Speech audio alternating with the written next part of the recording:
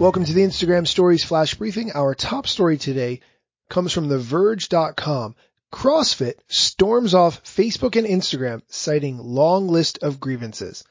Subheading, Facebook is thus complicit in the global chronic disease crisis. CrossFit, which if you're not familiar with, is a whole workout strategy routine that many people do and have had great success with, but it is quite an expensive undertaking. CrossFit deleted its Facebook and Instagram pages earlier this week and explained the reasoning through an impassioned press release.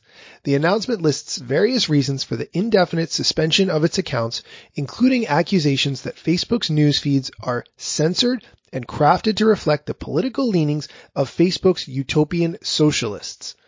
Long story short, there was a South African-based Facebook group banting 7-day meals, which was deleted without warning or explanation. Now, this group isn't related to CrossFit, but its members enjoy the benefits of the diets that CrossFit recommends. After this group getting deleted, it was reinstated, but apparently it is too late.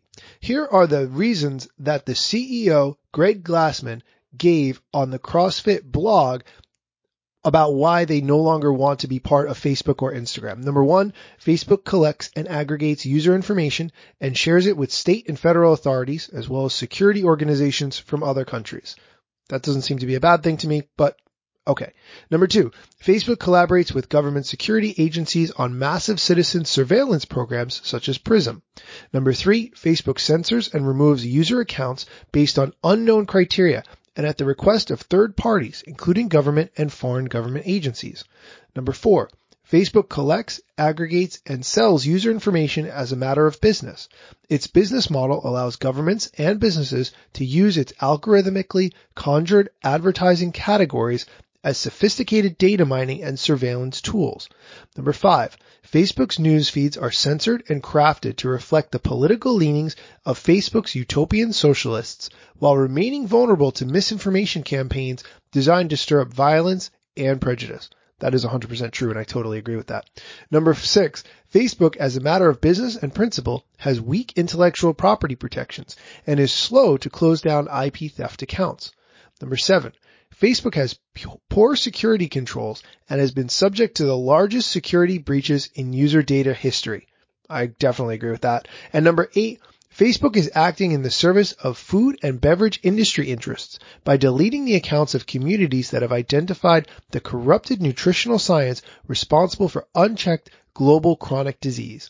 In this, it follows the practices of Wikipedia and other private platforms that host public content, but retain the ability to remove or silence without the opportunity for real debate or appeal, information and perspectives outside a narrow scope of belief or thought. In this case, the approved perspective has resulted in the deaths of millions through preventable diseases. Facebook is thus complicit in the global chronic disease crisis. Now, I don't know that I agree with that last one, but here's the point. I talked about this a few weeks ago on the show, and it still holds true.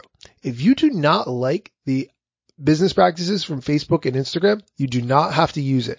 And CrossFit making this decision indicates that. You'll still be able to keep up with CrossFit by their clips on YouTube or Twitter, but as a result of all the things that that have happened, and from their vantage point, they don't want to be on Instagram or Facebook anymore. And that is completely fair.